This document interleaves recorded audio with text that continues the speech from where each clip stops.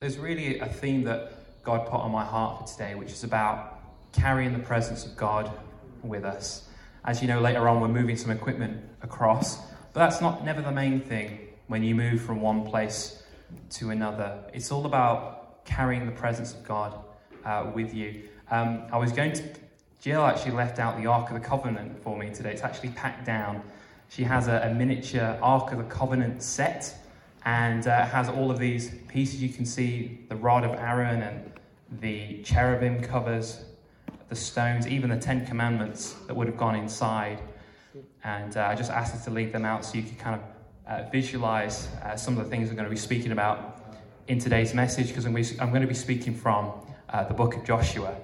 And as you know, Joshua was the person who came after Moses. So he emerged in the book of Numbers. The book of Numbers in the Hebrew is actually called In the Wilderness. So if you read the book with the end of their time in the desert, you see that it was a time where something was transitioning out. Even Moses transitioned out and only saw the promised land from afar. Now, of course, our situation isn't exactly the same as them. You know, we're not exactly entering into a foreign land or anything like that. However, when you're moving forward with the promises of God, when you're going with him, when you're following what he's asked you to do, there are similar things that will apply. The same principles will apply to them as they do to us. And so as we look at the book of Joshua, there's going to be something that we can learn from him and from that generation that will inspire us and keep us going as we go into our promised land. Now you think, well, what's our promised land? You know, where are we going and what are we even called to? Well, I've got to tell you, when I go for my walks in the morning or in the evening, I always look around. I always see all these houses where I live. And I always think, how many people here even know God? How many? You know, how many people, even if you were to tell them, they wouldn't receive it so quickly or easily? What's it going to take to move people into God's kingdom? What's it going to take to see God's purposes established? Now, of course, one church can't do it all. I don't just mean us, one church. I mean, one singular church can't do it all. So what's God doing? Like, what does God see? And sometimes we can be discouraged. Maybe we've fought battles in the past. Maybe we've gone through personal battles, and then you come to church and we talk about moving forward, and you think, I can't move forward. I'm not moving forward in my own life, let alone going forward with following what God's called us to do collectively as a church. And that is very much what was going on in the mindset of the Joshua generation. They'd seen what God had done through Moses. God parted the Red Sea. He fed them manna.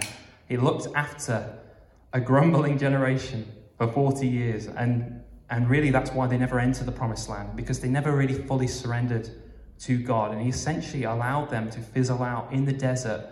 And the following generation that came forward were to learn from what the good things were that God did, but also not forget where they failed. And so when you get to Joshua chapter 1, it's not a condemnation of the previous generation, but it's very much a reminder that that was then, and that time is now gone, and we're now entering into a new time.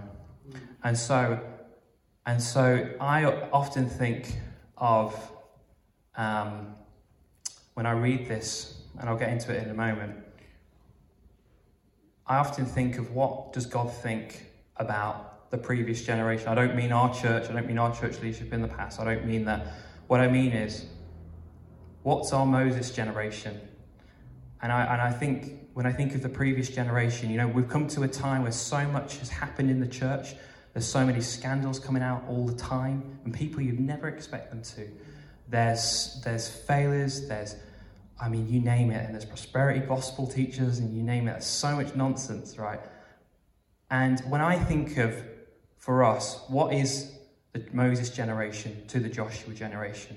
I don't think just on a local church level like us. I think in terms of, what does God see has happened in the past 50, 60 years? And has he had enough of that, some of those things? Are those things supposed to just die out and never come back with us when we transition into the new. Does that make sense? Are you with me? So let's read Joshua chapter 1, and you'll see exactly what I mean. So, Joshua chapter 1, verse 1 says, "After the death of Moses, the servant of the Lord said to Joshua the son of Nun, Moses' assistant, 'Moses, my servant, is dead. Now therefore arise, go over this Jordan,'" that's the river, "'you and all this people into the land that I am giving to them, to the people of Israel. Every place that the sole of your foot will tread upon, I have given to you, just as I promised to Moses.'" Then he describes the land, the borders of the land. Then he says, "Just as I was with Moses, so I will be with you.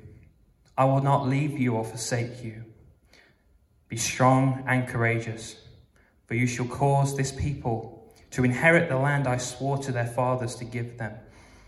Only be strong and very courageous, being careful to do according to the law that Moses my servant commanded you. Do not turn from it to the left hand or to the right, that you may have good success wherever you go.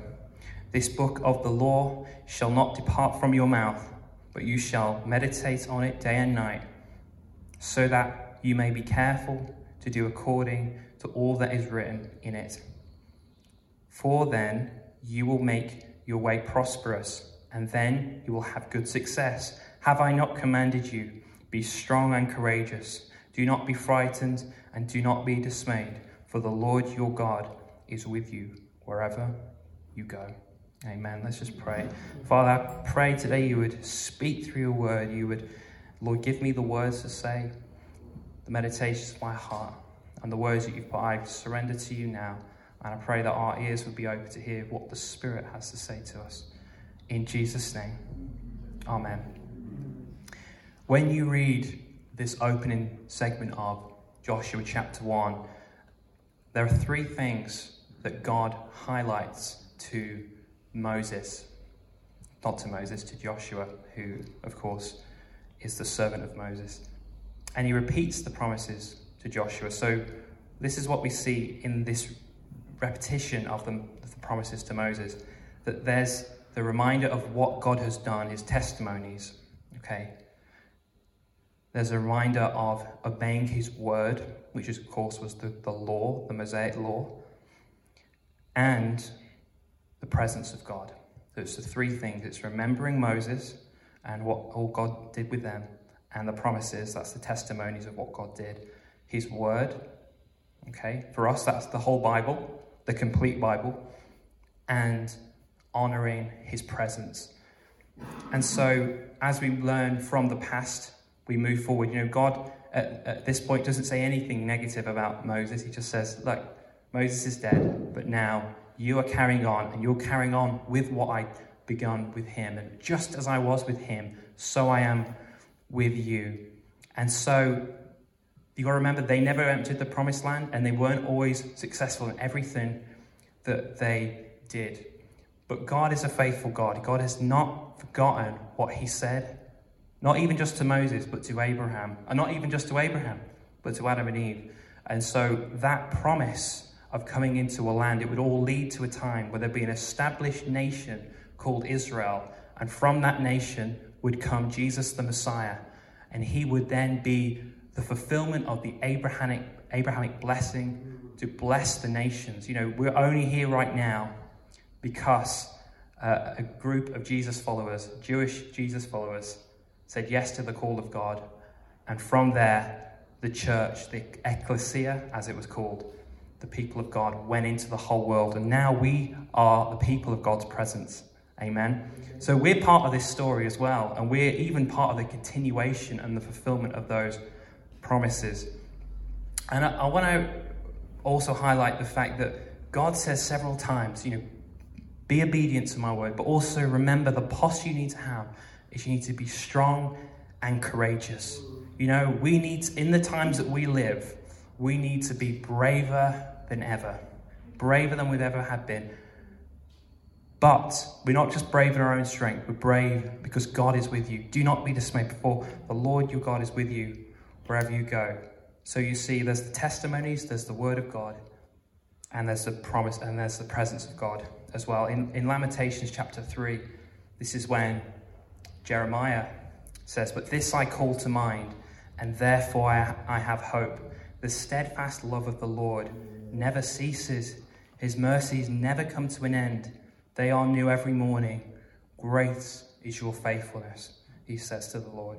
You see, when you remember what God did in the past, that's why we encourage people to share their testimonies, and for it to be part of what we do as part of our worship. Because when we remember what God did, or when we see what God did for someone else, it reminds us he's still moving. He's still doing things.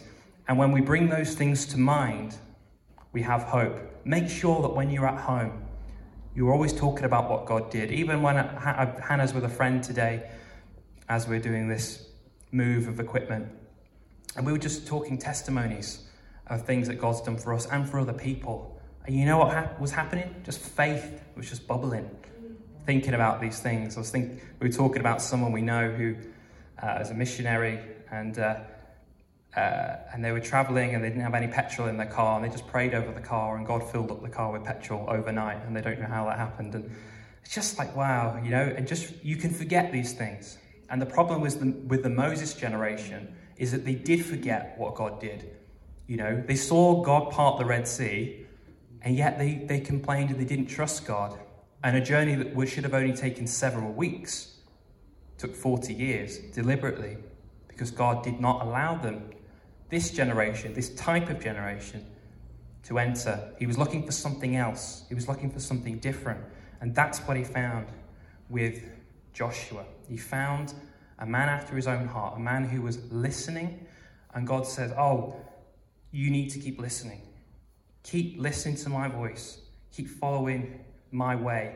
And the question isn't, is God with us? Because how many times in the Word of God does it say, I'll be with you till the end of the age? Even the Great Commission in Matthew chapter 28. He says, I'll be with you even to the end of the age. Always the promise of his presence. But the question isn't, is God with us? The question is, are we with him? Are we really with him? Are we doing everything he's called us to do?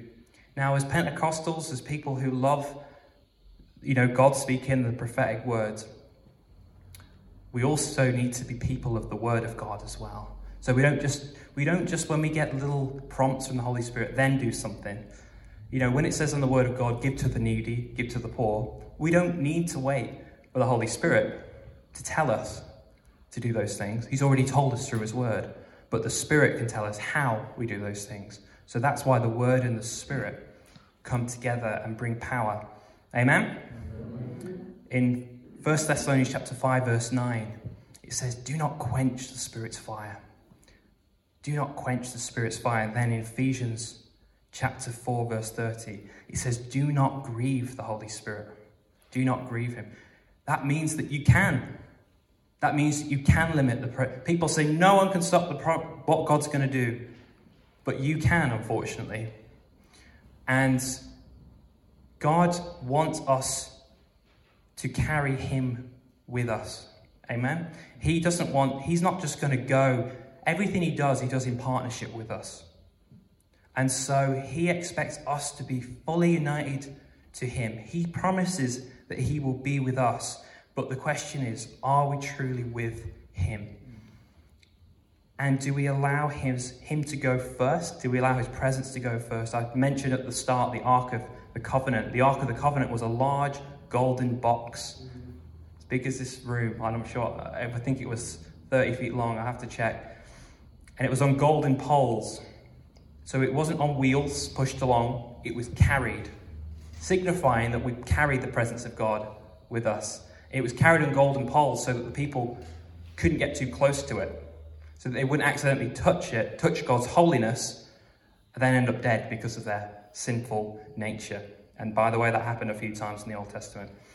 And so they allowed the Ark of the Covenant to go first. As you go through Joshua chapters 2 and 3, how they were to enter the promised land, they were to put the Ark of the Covenant, the priests were carrying it first. And as the priests stood in the waters parted, And the priest stayed in the water and allowed the people to go through. Interestingly, when you read Joshua chapter 3, the water stops at a town called Adam.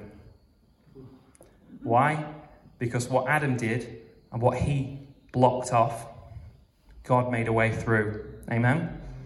That's just a little something for free for you today.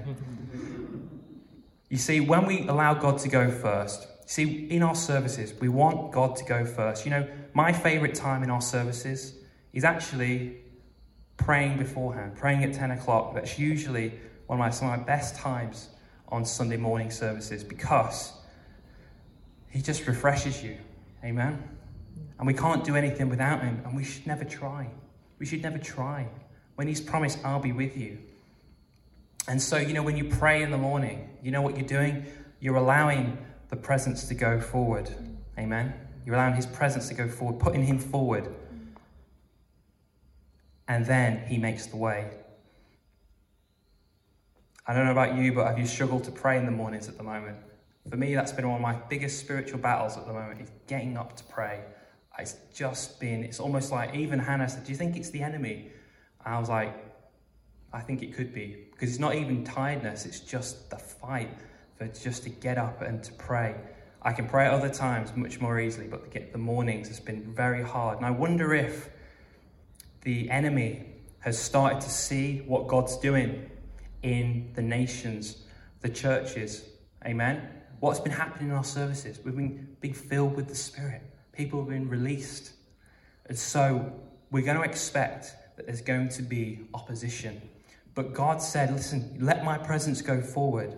And it was when they allowed God to go first. They allowed God to go first through the Jordan River. They allowed the Ark of the Covenant, which represents the presence of God, to go around the walls of Jericho. Okay. And then they fell. So what's God saying? You need to do it my way. You need to do it my way. And the ark doesn't just represent God's presence. The tablets were inside. And so it represents the word, God's word, and his Spirit. So we let his word go forth. We put his word first. We follow his lead. I don't know if you remember Hannah speaking a couple of weeks ago, and she did a great job. And you know, it was like she shared, it was the first message that she's preached in 10 years. And I've been encouraging her to preach within that time. And she said, I can't do it. I can't. I'm just worried what will happen. And she spoke. And you know, it's been one of our most watched YouTube videos so far. I think it's got about 160 views now. I think 110 of them are mine. I'm joking. She's just so good. I just keep watching it. But people keep sharing it. People keep sharing with her. That was the word. That was a now word. Now think about this. Why was it so hard for her? Because the enemy had set up a structure of lies, strongholds, that if you do this, this will happen. Okay. Now I believe I truly believe that's what was happening. So when you're about to enter promise, when there's breakthrough on the other side, the enemy sets up structures to stop. And that's what happened in the book of Joshua. You know, they got across the river, and it wasn't just tribes and villages. It was built up cities with massive walls. The first battle they had was the Battle of Jericho. Massive walls. You know, and when you read Joshua chapter 2, the spies from Israel, they go in and they meet Rahab, and she essentially says, look, we all know that God is with you, and God has been with you in the desert, and he's given this land to you, and we're all in fear. Isn't that interesting? I really hadn't noticed that until I was studying it recently. That, you know, those in Jericho and those who are in the promised land, they knew that God was giving them that land. And yet, in their stubbornness, instead of coming out of their walls and joining and saying, your God is the true God, they stood their ground and they mocked and they mocked. And in the end, it cost them their lives. However, there was Rahab who came out and said, I'm coming with you. Keep me safe. And really, what she was telling them, if you read Joshua chapter 2 in particular, she's saying, look, us, your enemies, we know that God's with you. We know God's going to go, you know, they know it. And listen, the enemy knows that his time is short. The enemy knows that we are in the last days. You think, well, that's scary, the end times stuff. Listen, the end times efforts of Satan are his last-ditch efforts. Because when Jesus comes, that's it. His kingdom, his millennial kingdom, is on the earth forever. And Satan has no authority. There won't be children being harmed by adults anymore. There won't be any of those things that Satan loves to see happening. Amen? Because Jesus will come again. But until that time, he will put structures in. He will go, no, you won't get past this. You think you're coming in? You think your king is going to rule on the earth? What breaks down Satan's strongholds? The presence of God. But only if you do it his way. And only if you follow what he's doing. Amen? This whole world, everything you see in the news, will change. Maybe sooner than you realize when he comes again. And it will shake up every demonic system in the world. The greed, the lies, the evil. Everything that's blocking that. You know, when you read Revelation, you know, God gives this prophetic word to those who are stubborn and rebellious. He says, come out of them and be separate. Come out of them and be separate. And we are separate from the evils and systems of this world. And because of that, we are in opposition to it. And by nature, we are in a posture of war. We're in a posture of spiritual fighting. And so that's when you read Ephesians chapter 6. You know, the weapons of our warfare, they're not carnal. They're not fleshy. Not fighting flesh and blood. That's 2 Corinthians 10 and Ephesians chapter 6. Ephesians chapter 6, it sounds just like Joshua chapter 1. It says, finally, be strong in the Lord and in the strength of his might. Put on the whole armor of God, that you may be able to stand against the schemes of the devil. For we do not wrestle against flesh and blood, but against the rulers, against the authorities, against the cosmic powers over this present darkness, against the spiritual forces of evil in the heavenly places. Therefore, and this is his command to you, take up the whole armor of God, that you may be able to withstand in the evil day, having done all to stand firm. Stand therefore, having fastened on the belt of truth, having put on the breastplate of righteousness and shoes for your feet, having put on the readiness given by the gospel of peace. In all circumstances, take up the shield of faith, with which you can extinguish all the flaming darts of the evil one. And take the helmet of salvation and the sword of the Spirit, which is the word of God, praying at all times in the Spirit, with all prayer and supplication. To that end, keep alert with all perseverance, making supplication, that means prayers, for all the saints. Amen? What you see in Joshua is that God wanted him in a posture of fighting, a posture of you are going to fight battles like you can't even believe. And that's the same for us, and it originates in the spiritual realm, and it sometimes manifests in the physical realm. What do I mean by that? The enemy is trying to block the promises of God. We are in a move of the Holy Spirit already in the earth. We're in a move of the Holy Spirit on the earth. And the enemy will stop it. What do you think COVID is all about? What do you think? You see? And the inability to say that a man is a man and a woman is a woman. Where's all this come from? And even now we think, oh, we can't say that. But God said it's good. Amen? And we don't fight those people. We love those people. People who would say, you know, they call us our enemies. We don't call them our enemies. God never said, make a list of your enemies. And, ever. Because your fight is not even with them. You are fighting spiritual forces of darkness. Those who say, listen, the churches shouldn't open again. You shouldn't be gathering again. That's spiritual forces of evil in the heavenly realms, trying to block. And so I want to tell you this, and it's a bold statement, but we're not going to close again. We're not going to close again. Come on, someone give God glory. I'm not saying we're going to be reckless. I'm not saying we're going to be stupid. I'm just saying that we can't stop meeting. We can't stop what God's doing. We can't, because there's power when we meet, isn't there? Certainly much more power than there is online. And there's a fighting posture. There's a war ahead of us. You know, the armour of God is based on the Roman armour. And you know, the Romans didn't have much armour on their back. In fact, they had none. Why? Because you're only protected when you're fighting forward. Amen? I want to tell you this, that you might think, like, this all sounds a bit crazy. Spiritual forces of evil and all of this. But it is so real. And there's been many times in my life where God has showed me how real it is. To the point where I didn't even realize it was a spiritual battle. And it's all of a sudden, he just gave me discernment. You know, that's what this is all about. It's the enemy. Some people are a little bit, everything's the enemy and everything's God. And sometimes people we're not at all. But God wants us to be alert. That's what it talks about in Ephesians 6. Be alert. And Joshua and his people, they had 3 days to consecrate themselves before they crossed into the promised land. 3 days. Now, why not just 1 day? Because that's all it would have taken, I'm sure. But it was 3 days. And God just wanted them to just get in that posture. Get ready. Just get thinking about what's on the other side. And start trusting me. Start remembering my testimony. Start remembering this word.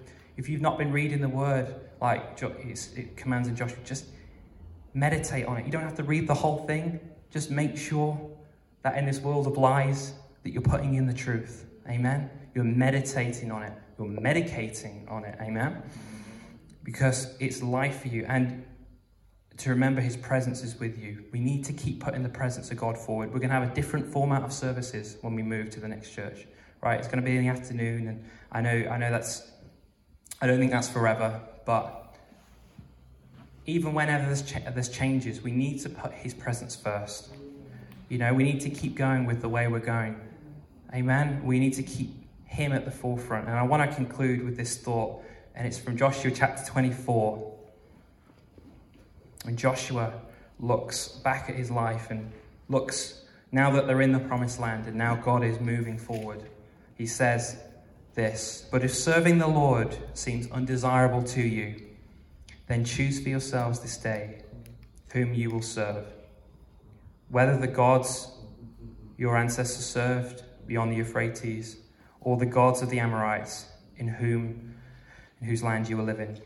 But as for me and my household, we will serve the Lord." Amen. Let's just pray, consecrate ourselves.